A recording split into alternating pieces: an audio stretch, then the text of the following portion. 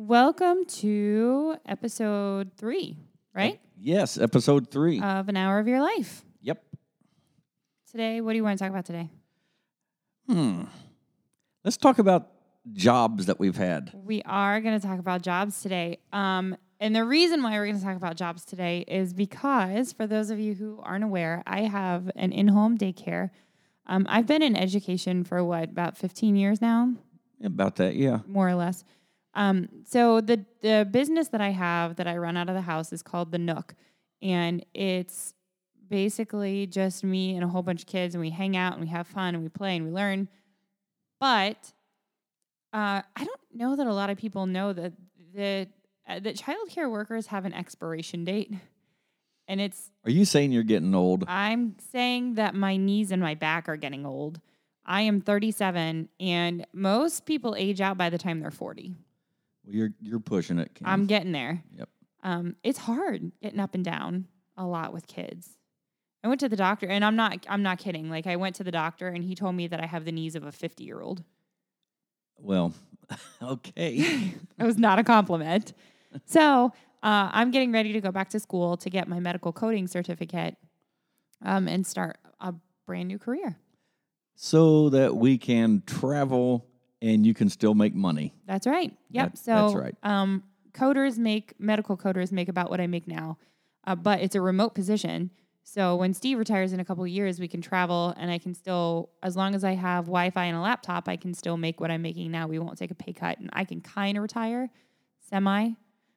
So that's the plan. Well, maybe by that time we'll be making $10,000-$15,000 a week off our podcast. I'm you sure think that, we will. You think that's going to happen? Absolutely, with our 5 listeners. Yeah. Well, we have more than that. We have 11. Yes, we do. Right? 8? Yes. Something like that. I don't know. Shout out to Anna, who I know is listening, because she's like consistently listened and thinks we're funny. She's like the one person. Yep.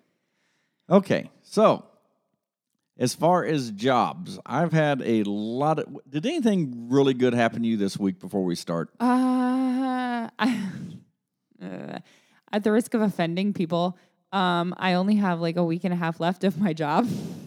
So that's kind of good. Well... Today, actually, no, something really good did happen to me. Today, my stepdaughter, Pamela, your lovely eldest daughter, took me and her daughter, Kellen, to a local-ish community theater performance. She is in the National Guard, and one of her soldiers played the lead in Newsies, and it was really, really, really good.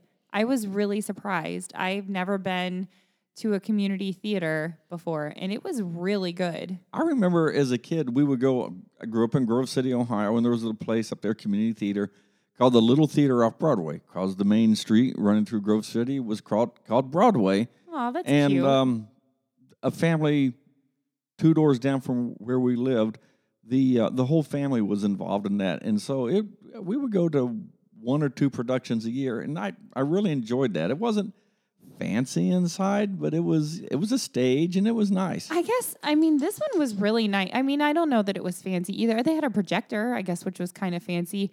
And I thought, so I went to school for theater. I was in theater when I was in high school, and I went to school for theater, and we're going to talk a little bit about my job in theater-ish briefly. But I am ashamed to admit that I had never been to a community theater before. We have gone to dinner theater, and that's kind of what I expected the community theater to be like. It was nice. The dinner theater was nice. Yeah. But it wasn't Broadway level production. The talent that we saw this morning was professional Broadway level talent. As far as like the tap dancers were amazing. And the guy that Pamela knows that was playing the lead in Newsies was really, really good. He was a good dancer. He was a good actor, good singer. I just didn't expect that in community theater. Well, that goes along with my theory. Just because someone isn't big and famous, there's a lot of talent out there, and absolutely. I may get into that in the Army or not, but I've just seen so many things that, like, wow, that guy he should be, in Nashville, or he should be doing this or doing that. And no, Yeah. he's just a soldier in the barracks and just, Yeah, and this kid has. I asked, and she said that his family is like that. Like his mom, I think, is the costume designer, and his older brother played one of the roles in the show as well. And like his whole family, I guess, is into it. And I said, does he have any aspirations of doing this professionally? She said, no, he wants to be a cop. This is just a hobby. But he could. He was really good. yeah. And a lot of the and it's Newsy, so it's a young cast, and a lot of the kids were really, really good. I've said that's for years, that if you needed something done, a mural, if you needed something done, if you needed a soldier maybe to sing the national anthem for whatever, all you had to do was just put it out there, and there is a lot of talent. Yeah, Just, you don't have to be big and famous to be good at what you do. absolutely. And I'm glad that we are talking about soldiers, because I do want to preface this show by saying that Steve spent 24 years in the Army. And so we've cleaned up a lot of our job stories that we're going to tell, but Yeah, as I was thinking about this, I'm thinking this is going to be really hard to try to keep this at least PG-13. I mean, it never went to X, but there's a whole lot of R.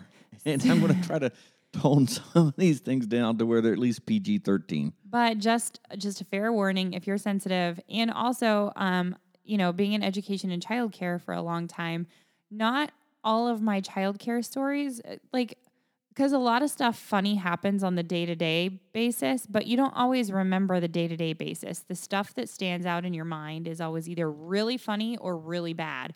So just a word of caution at the beginning of the episode. I'm not really sure what's going to come out, what stories we're going to tell, but so just proceed with caution, just so you know. And and that the same thing with the Army. I think we tend to remember the good things. There were certainly bad things that happened, but even when something bad happened, you were there with other guys, other soldiers, and it kind of took the edge off of what happened. I mean, I love the Army. I would go back if I could. I would do 24 years in the Army all over again. In fact, I had retired at 22 years and got recalled back to active duty for 2 more. And I jumped on that in a heartbeat because I just loved being in the Army. I loved being around soldiers. If I were ever stranded on a deserted island someplace, put me on that island with a platoon of combat engineer soldiers, and within a year, we would have a Taj Mahal built. We would have You'd have it colonized. Yeah, we would have a good time in and that you'd year all that have we were like there. 15 native girlfriends. Yeah, well, And I think, you always hear about like the I gallows. said deserted island. Oh, I bet you would find girls. You always hear about the gallows humor from like doctors, or not, well, yeah, like doctors and like morticians and cops and stuff. Soldiers have that same kind of gallows humor, and I think a lot of teachers actually have that same kind of gallows humor, because if you are surrounded by children every day, like you I don't even know. I don't want to say you lose your mind a little bit, but you kind of do. Well, I'll just say that times have changed, Yes. and as a young one in the Army growing up, it was the units I served in were all male, and the standards of how people talk now and what is acceptable have changed quite a bit, and that's probably why a lot of the stories You can't tell. I can't tell. And Classified information. that would be classified right now. So you've pretty much had not one job, but you've worked for one company your entire career, if you think about it. No, I mean, when I was in high school, I worked for Ramada Inn. I was a busboy at the restaurant in Grove City, Ohio, and it made enough money for me to have spending money, and the waitresses would all share their tips and stuff like that. I mean, we got paid minimum wage, and then the waitresses would share their tips with us. I mean, it would give me enough money to be in high school. So, and then in college, you worked in coal mines, right?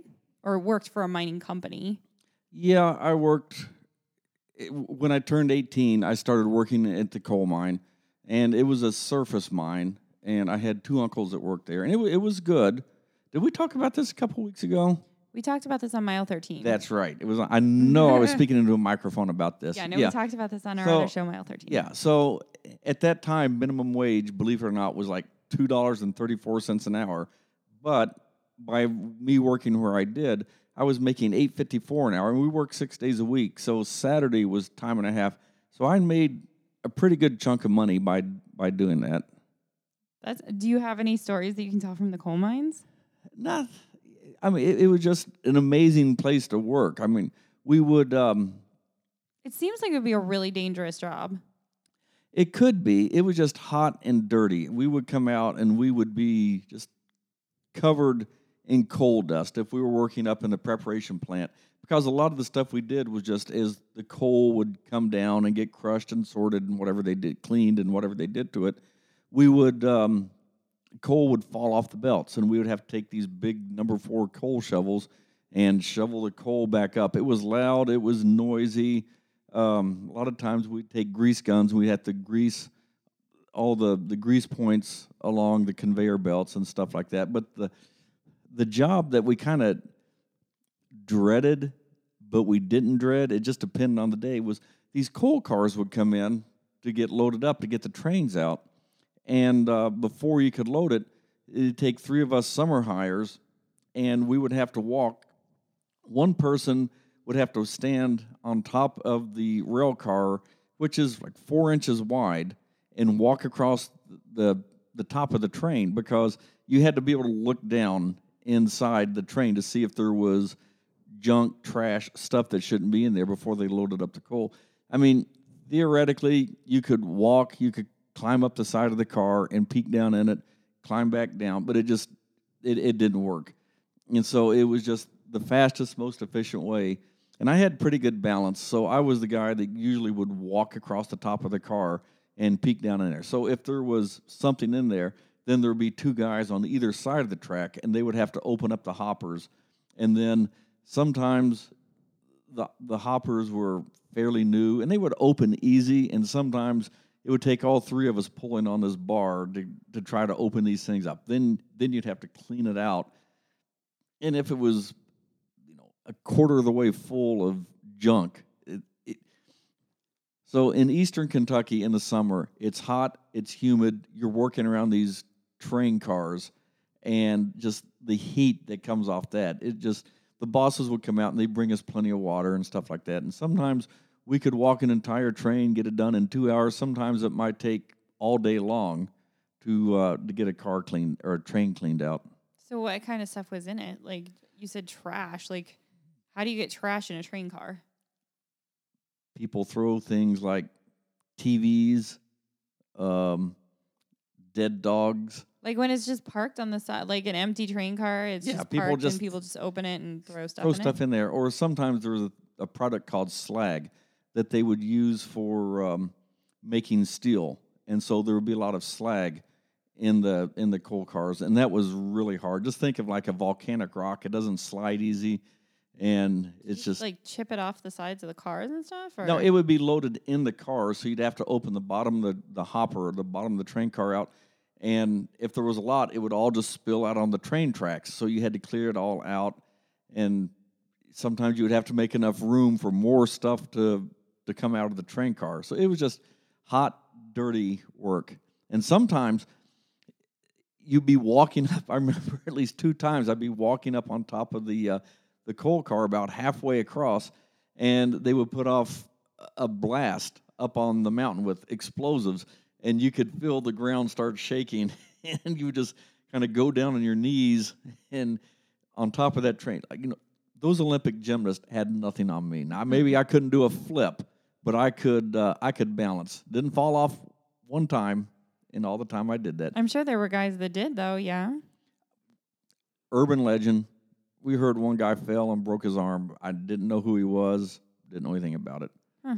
But the last summer I worked there, I worked at the with the reclamation crew. And as they would clear off the land, then there would be flat land. And in a lot of places, they would just restore the mountain back the way it was. And then in some places, people they wanted the flatland, and they planted apple orchards, they planted things and stuff like that. So I would do that. But I remember one time though, there was a bridge going across the creek, and they gave me a cutting torch, and they told me to cut these bolts off because we're going to put new bridging, more wood across the bridge. So there I am, laying on the deck on this bridge, leaning over the side with this cutting torch, and I caught my pants on fire somehow. Oh, no. And so I jumped about 10 feet down in the creek. Everything's fine, but that was one of the more memorable stories. Oh gosh! And one time, one of the mines went on vacation, so they put me out there for 2 weeks just to sit on the property and guard the property. And I did see a bear, What kind of bear? a black bear. Did it attack you? No, I was just sitting there in the little trailer, and I saw this bear wandering across the property, and I just stayed in the trailer and watched it. What did it do? It just Things? It just did bear things. It walked across. It did But you did coal mining during the summer. for 5 summers. Yeah.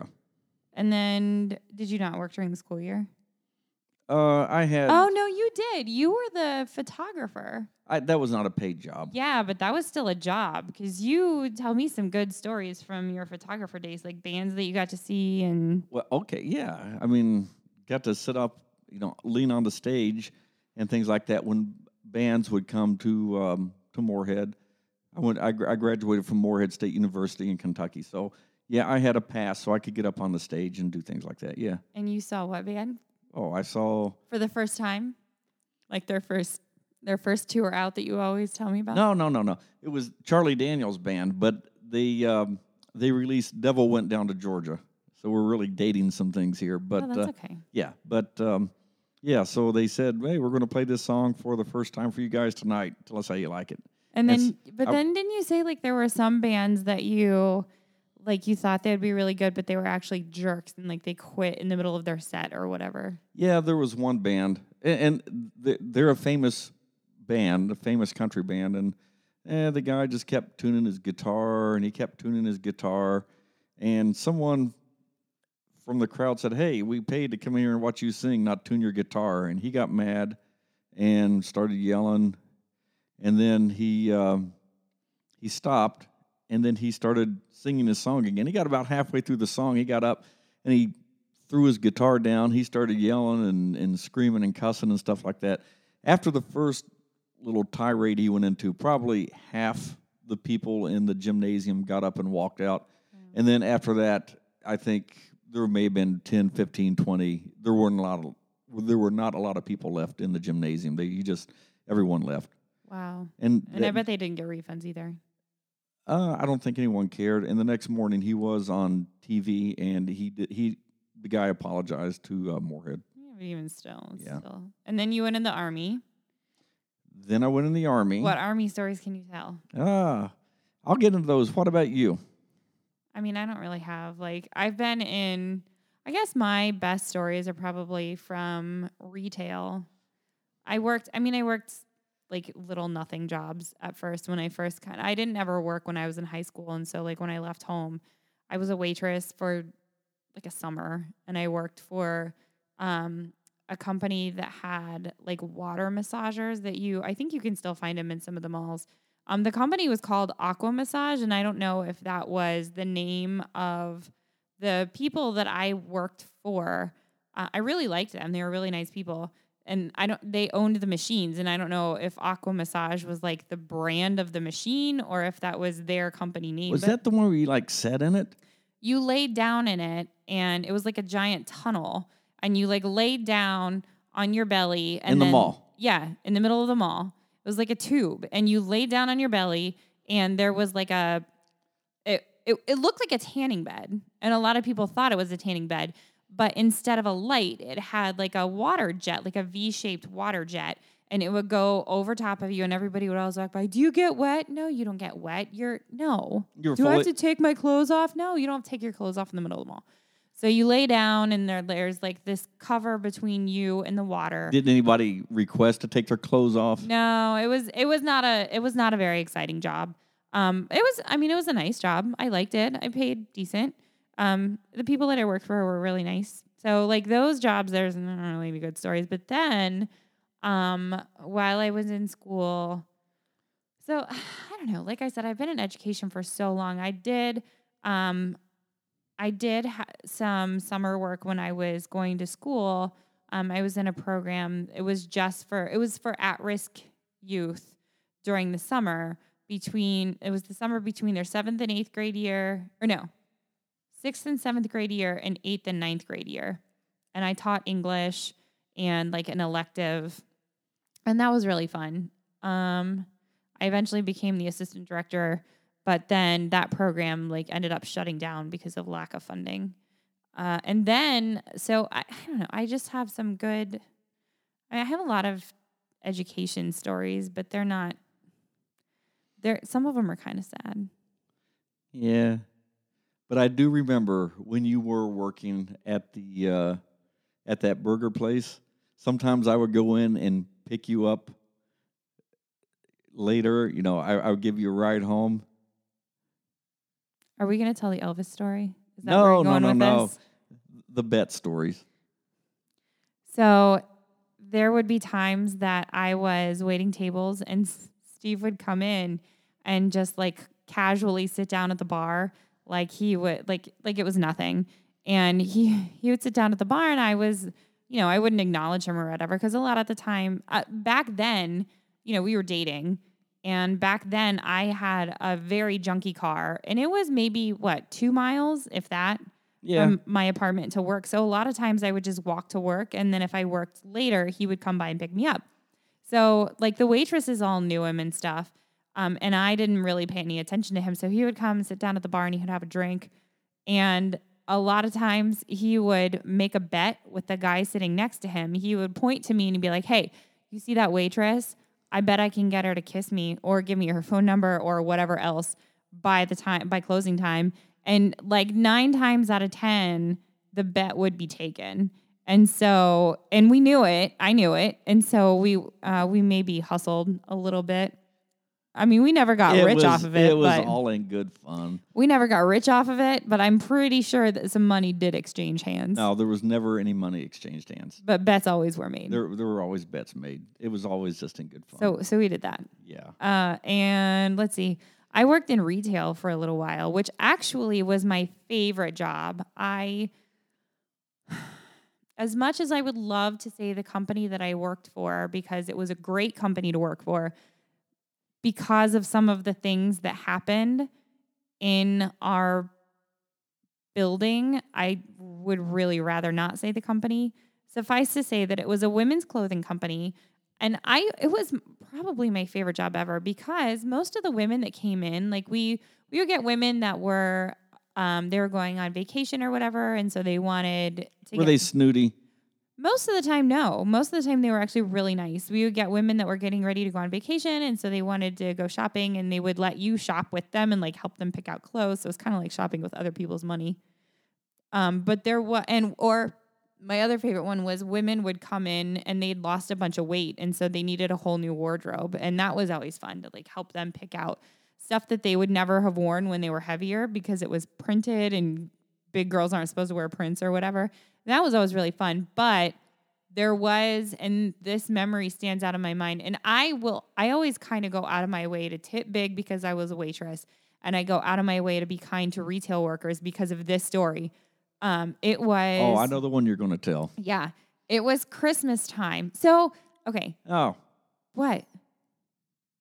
Not Christmas. It was Black Friday.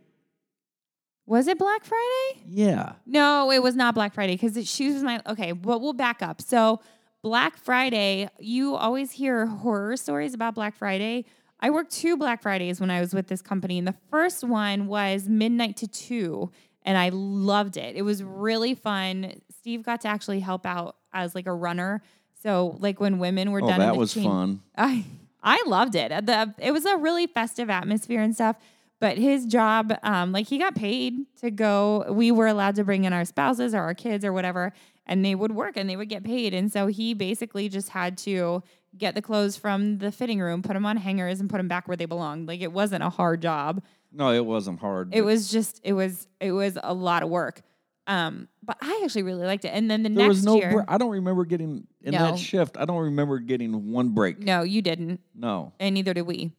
But but you love Black Friday. I did. I liked that Black Friday because it was midnight when we opened, and it was really festive, and everybody was really excited for the Black Friday sales. But the next year, I worked like 1 p.m. to 5 p.m. or something on Black Friday, and that was not fun because by then, like all the good stuff had been picked over, and people were getting tired and cranky. But the story that I was gonna tell. It was my last shift before Christmas. Oh. And she was my last customer of the last shift before Christmas. Now, mind you, at this point, I had my master's of education, that's another story. I worked in high school. We'll get back to that. But I had my master's of education, had gotten laid off from my teaching position, and was working as an assistant manager, actually, at this clothing company. And Let's be clear. You weren't laid off because something bad you did. You got laid off because I laid off because they couldn't pass a budget. they couldn't pass a budget. Okay. And I and like 80 other teachers got laid off across the district. But, well, okay, so we'll back up. Let's just do this sequentially.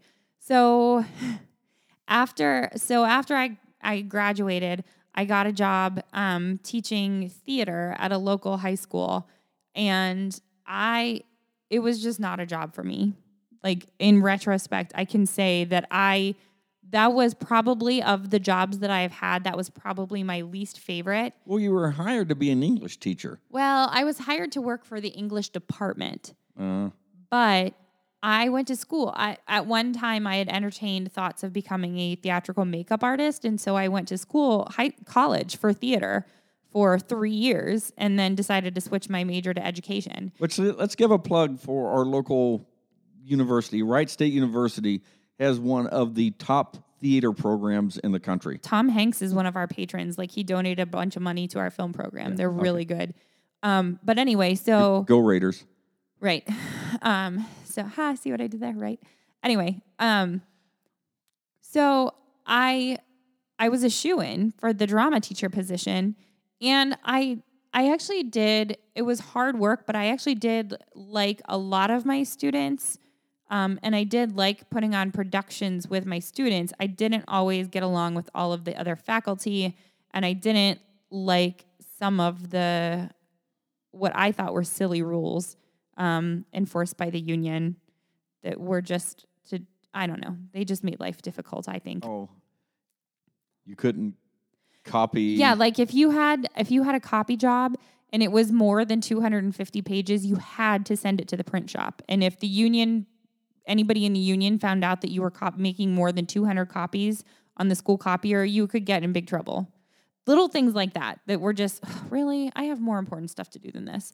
But one of my favorite stories from the time, and this is kind of when, I don't remember if it was my first or second year. I only taught there for 2 years. And then got out of high school teaching and went to early education, which is where I belong. But one of my students in my Drama 1 class thought that she was tough and big and bad. And this was it wasn't an urban district by any stretch of the imagination, but it was a rougher around the edges district. And so there was a pair of boots that I had really liked. They were Nine West boots. They were about knee high, and they had a low heel, which is something that you don't find a lot. And I'm almost 6 feet tall, so I don't like wearing heels. Steve surprised me with these boots, and I wore them to school one day, and they were expensive. They were $200 pair of boots. Okay, plug for the husband. I knew what size boots you wore. Yeah, true. Okay, go ahead. So they were $200, and I was like, I'm not spending that much on a pair of boots. That's ridiculous. So he surprised me with them. And I wore them to school, and this mouthy girl goes, she was making fun of them. She's like, I like your cowboy boots, but it was in that kind of tone, like a really derogatory, like mocking tone. And I think you will be the first one to tell people that I have a bit of a sharp tongue and a quick wit. No. And sometimes my mouth works faster than my brain. And no. So a lot of times I say things that I probably shouldn't. No. Like, so when she said that and she was mocking these boots that I really liked and were really comfortable and really, really special because he surprised me with them, she said, I really like your cowboy boots. And I, knowing that she was not a good student, said, well, why don't you stay in school and maybe one day you can afford a pair of $200 boots. And the entire class went, oh, and she got really mad. And I probably couldn't get away with saying something like that now. But I just kept right on going. Like, I didn't stop teaching or whatever. But that was kind of a sign to me that, like, I can't, this is not for me. Yeah. So actually getting laid off was a blessing. And that story actually contrasts with the story, the Christmas story. So there I was. It was my last shift right before Christmas, my last customer of my last shift. So the way it worked is we rang them out and then we turned around and wrapped their stuff in tissue paper and put it in a bag. So I did that. I turned around and I quietly commented, like, I didn't say it to the lady. I had my back turned to her at the time. I commented to my friend who was working with me, man, my feet are really killing me. I'm so glad that my shift is over. About that loud. Like, it was not loud. It was kind of under my breath. I turned around and I handed the lady her bag with a smile. I was being super pleasant.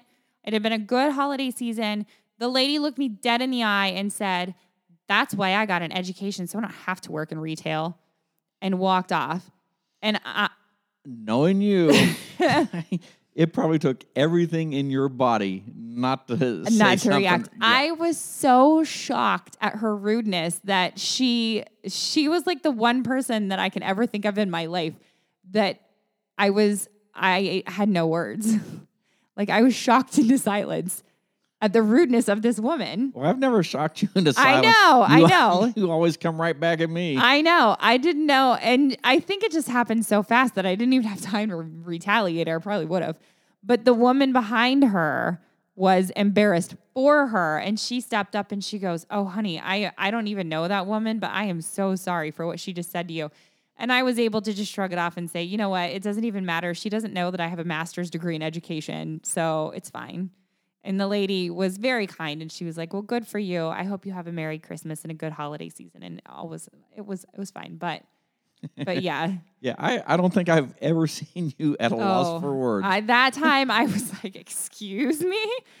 That job also. I don't even like to argue with Kim because her brain thinks 10 times faster than mine does. And her tongue is probably 100 times faster. So arguing with Kim, I don't do it. You don't win. You won't win.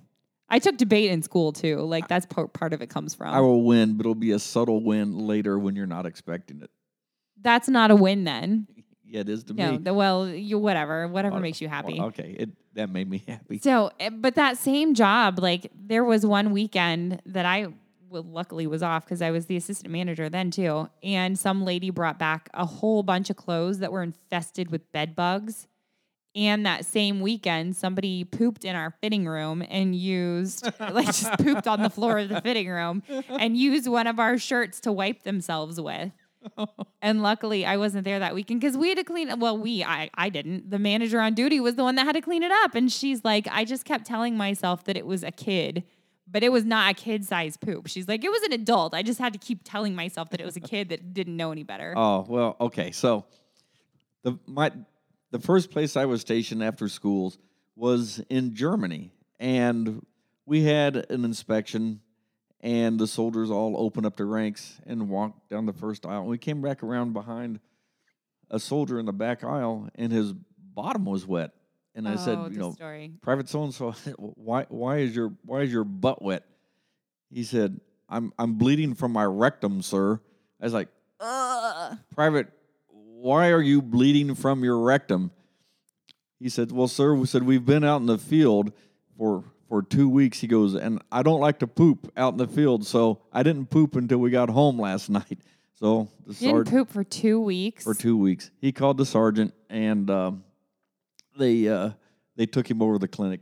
I don't know, maybe gave him stool softener or what. Ooh. So speaking of blood, I'm going to use names for this story because it's our granddaughters and I don't think anybody would care. So we, was it last Christmas? No, I think the Christmas before last. Maybe it was, no, it had to be last Christmas. Okay, so last Christmas, we had, my stepdaughter Sarah was working for me, and her daughter Nora was coming too. Now, Sarah is married to a man who is from Mexico. And so we always try to incorporate different traditions around the holidays and stuff. Like we celebrate Hanukkah and all of this other stuff. Well, in Mexico, they have a tradition, I think it's called La Posada, where they take the baby Jesus and they go through the town, like it's a big parade, and then they put baby Jesus in the fancy manger. Well, we did that, and Nora got to carry the baby Jesus out to the playground, and I let them keep the little toy baby Jesus outside. And it was just like a baby doll from their stuffed animal box. Well, at one point, Eve and Avery, our little twin granddaughters, who are a little dark with their humor already, she carried baby Jesus up to the very top of the playground, and she like threw him off of the playground. And Nora, who's good and sweet, said, "Oh no, baby Jesus." And I said, "Nora, it's okay. Baby Jesus is fine." And Eve goes, "No, he's not. He's all bloody." And Nora was just really concerned about baby Jesus. And I had to explain the difference between Christmas and Easter. So, yeah, they have given us some entertainment. Oh my goodness. That could be a whole nother show right there. Oh, the twins alone could be a show. I remember one time in Germany, we were evaluating a company, and they were coming over for an exercise we used to call Reforge, or Return of Forces to Germany. And I was given a location to meet these people so I could follow them along and just be their evaluator and help guide them through Germany and whatever they needed to do. And set up at this road intersection on top of this hill for 3-4 days. It rained. At that time we had our MREs, meals ready to eat. The Jeep was leaking, obviously, because these things were old, probably from World War II or Korea or someplace like that. And we chewed up all the gum, stuck it in all the holes to try to keep this thing. Yeah, and we finally gave up on them and drove down off the mountain and was able to connect up, and we were able to locate them. Their ship bringing their equipment didn't make it over in time, so we eventually linked up with them. We sat up there for 3 days with just trying to keep dry and warm because it was kind of cold. But then, oh gosh. Oh, I have some stories about holes too. Like if you want to talk about holes and kids. So at one of the days, I have 2 stories about injuries. And both of them happened at the daycare that I worked in previous to the Nook. It was a pretty affluent franchise daycare, and I really enjoyed it too, and I probably still would be there if it wasn't for the Nook. But there was one little boy who had just started with us, and I was in the 2s class. He just started, like he'd been there a week, and he already had an injury to his forehead that had mostly healed that he got at home. Well, one day we were sitting down to do circle time, and we called the little boy over, and he ran to the circle time carpet, and he tripped on the edge of the carpet and went face first into the bookshelves, and blood, like he reopened that spot, the cut on his head, and blood went everywhere, just all over the carpet, all over me, all over my co-teacher. The little boy's screaming and crying because he's got blood everywhere and probably hurt, but head wounds bleed a lot. And then at that same place, there was a little boy who was autistic and so didn't necessarily relate to people very well. And there was, he was climbing on the top of the cubbies, during a really busy transition time. And the director of the center happened to be in there with him at the time. And there were a pair of adult scissors up on top of the cubbies that none of the kids should have been able to get to, but somehow he managed to climb up there.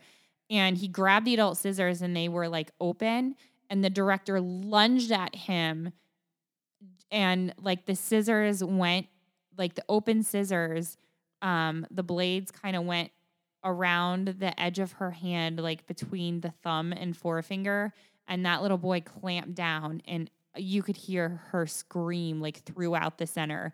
And she had permanent nerve damage because of it. So childcare can be dangerous. It's dangerous.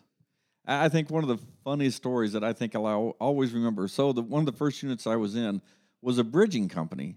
And once a year we would go up to a little place called Spire on the Rhine River, and we would do bridging exercises. We'd practice with all the different types of military bridges and put it in. But back in that time, when you were done training for the day, we would all like gather up in the tents because it was not a tactical exercise at that point. It was just training. And we were all sitting in the commander's tent, and we were all just sitting there, and there was beer. And of course there was beer. We ran out of beer, and the first sergeant told the supply sergeant the Rose Barracks, the club, was about a mile down the road. We were in the woods, and he told the supply sergeant, he goes, "Hey, take this Jeep, or take the commander's Jeep, go down there and buy 2 more cases of beer." And he gave him like $20 or something like that. So the sergeant goes down there, he buys the beer, but on the way out, he ran over a sign, and the MPs caught him. Oh, no. Yeah. And so they escorted him back. They brought him back to our tent, and the first sergeant walked out there. The MP said, "Is this your sergeant?" And the first sergeant went off on him. Like, "What are you doing? You went and took the commander's Jeep to go down and get beer?" "Oh, no." "And you did this?" And the sergeant just hanging, "Yes, first sergeant, yes, I did." And the MPs, I guess, well, the first sergeant goes, "Hey, you leave him to me. I will make sure that this guy gets what he deserves." And the MPs are like, "Yes, first sergeant." And they slunk off like, "Man, this guy's in a lot of trouble." As soon as they drove out, first sergeant looks at him. He goes, "Did you get the beer?" And he goes, "Yeah." And all the excitement, they forgot to get it, so he had 2 cases of beer in the back of the Jeep. Yeah, nice. That was just one of those stories that I'll always remember about the Army in Germany back in the day. Apparently, so even just yesterday, so we've been doing Shark Week here at the Nook, and so my assistant Savannah, my school age teacher, sent me a video for shark shooters, like they're Jello shots with sharks in them, and she was like, "Hey, we should make these for the kids minus the rum." And so I did for their snack, and it was just blue Jello with like gummy sharks in them, and we made theirs with water. But I had extra boxes of Jello, so I made some with rum for the parents, and apparently I made them like way bigger than I should have because I used a whole cup of rum, and so apparently the parents were, well, I don't think they were getting there wasn't that much. They weren't getting inebriated or anything. There couldn't have been that much in there. But they were all laughing about how big my Jello shots were. So back in the day in Germany, before the euro, we had marks. And the mark rate one time hit, I think, like 3 mark 54 to the dollar, which was really high. It hadn't been that high in a long time. And one of the soldiers was walking down the hallway with his calculator. Now, in Stuttgart, there was a place called the House of Three. And we'll just say it was a house of ill repute. But it was well known to many of the soldiers in Germany. And this soldier was walking down the hallway with his calculator because the mark rate hit 3 mark 54 to the dollar. And he looked up at me. He goes, "Hey, sir." He goes, "Guess what? I can get a date tonight in Stuttgart for $11.29. Wow. And that made lady. that made his day. I bet it did. Yeah. I don't have any good stories like that. Oh, the other one time from I was stationed at Fort Riley, and all I remember about Fort Riley was you were in one exercise, planning another one, and long-range planning for the next exercise. It was just nonstop from the time I was there for 4.5 years, and it was nonstop from the time we got there. Good times, but just very, very busy and a lot of things going on all the time at Fort Riley. And I've got so many stories. We'll have to do another hour to cover the Fort Riley stories. But one of the things I remember, we were flying out to the National Training Center, and they put us on a C-130 aircraft. So if you don't know what that is, it's a propeller-driven aircraft. And we flew from Fort Riley out to Fort Irwin, and some people were going to jump into Fort Irwin, one of the landing zones out there. But the wind was really high. But for about 2 hours, the airplane dropped down really low, and we did nap of the earth, and it was just the airplane was going this way and that way. It was bumpy. It was up and down. Now, this whole airplane was packed with soldiers, and as soon as one guy puked, it started the chain reaction. I looked over. Gross. The colonel was sitting over across from me. He lit up his cigar, and he knew, and so that kept the smell out of his face. But there was a brand new soldier sitting next to me. And what did they give us for lunch? They gave us sack lunches with bologna sandwiches and hard-boiled eggs. And so there was this guy sitting next to me. He goes, I'm about to puke. And he goes, I don't have anything to puke in. I said, just puke in your bag. And he threw up so hard, it shot through that bag all over his boots. Well, wait a minute. And then we landed on Bicycle Lake, which doesn't mean anything to anybody unless you're a soldier and you've trained out at Fort Irwin, California before, which I was stationed there for 2 years and another great job with the Army. But that it's a dry lake bed. And when that airplane landed on that dry lake bed, they dropped the back ramp and the dust just billowed up through the aircraft. This is like the worst flight ever. It was probably like 110 degrees. Yeah, it was a rough flight. Yeah. I don't do puke. Like a lot of people can't handle blood or urine or poop. I can't do puke. I'm not good with it. But a handy thing that I've learned is that if you hum, it suppresses your gag reflex. So if you're one of those people that can't do whatever, then hum and it'll help you. I can't believe we've been talking for over 55 minutes. Yeah. And we still have a lot of stories to tell. Yeah, maybe. Do you think we need to do episode 2 on this one? I don't know. I was thinking maybe we could share our stories on Facebook this week. Yeah, we can do that. I'm pretty busy with work this week. That'll be hard for me, but hey, let me get one more in. All right, one more story. Okay, now these not war stories, but from Desert Storm. We found a puppy. And our squadron maintenance officer kept his puppy with him, and the dog liked MREs. He liked spaghetti, and that's all this dog ate. And Mark tried to bring him home, but he couldn't. But Mark was a big, big man, Greco-Roman wrestler, Olympian. Is this the Mark that I know? No, okay. No, different Mark. And he was the maintenance officer, and there was a vehicle was down, and we needed to get the vehicle up. And he was using my radio to talk back to the Squadron XO. And they were sitting there arguing. I'm just sitting there minding my own business.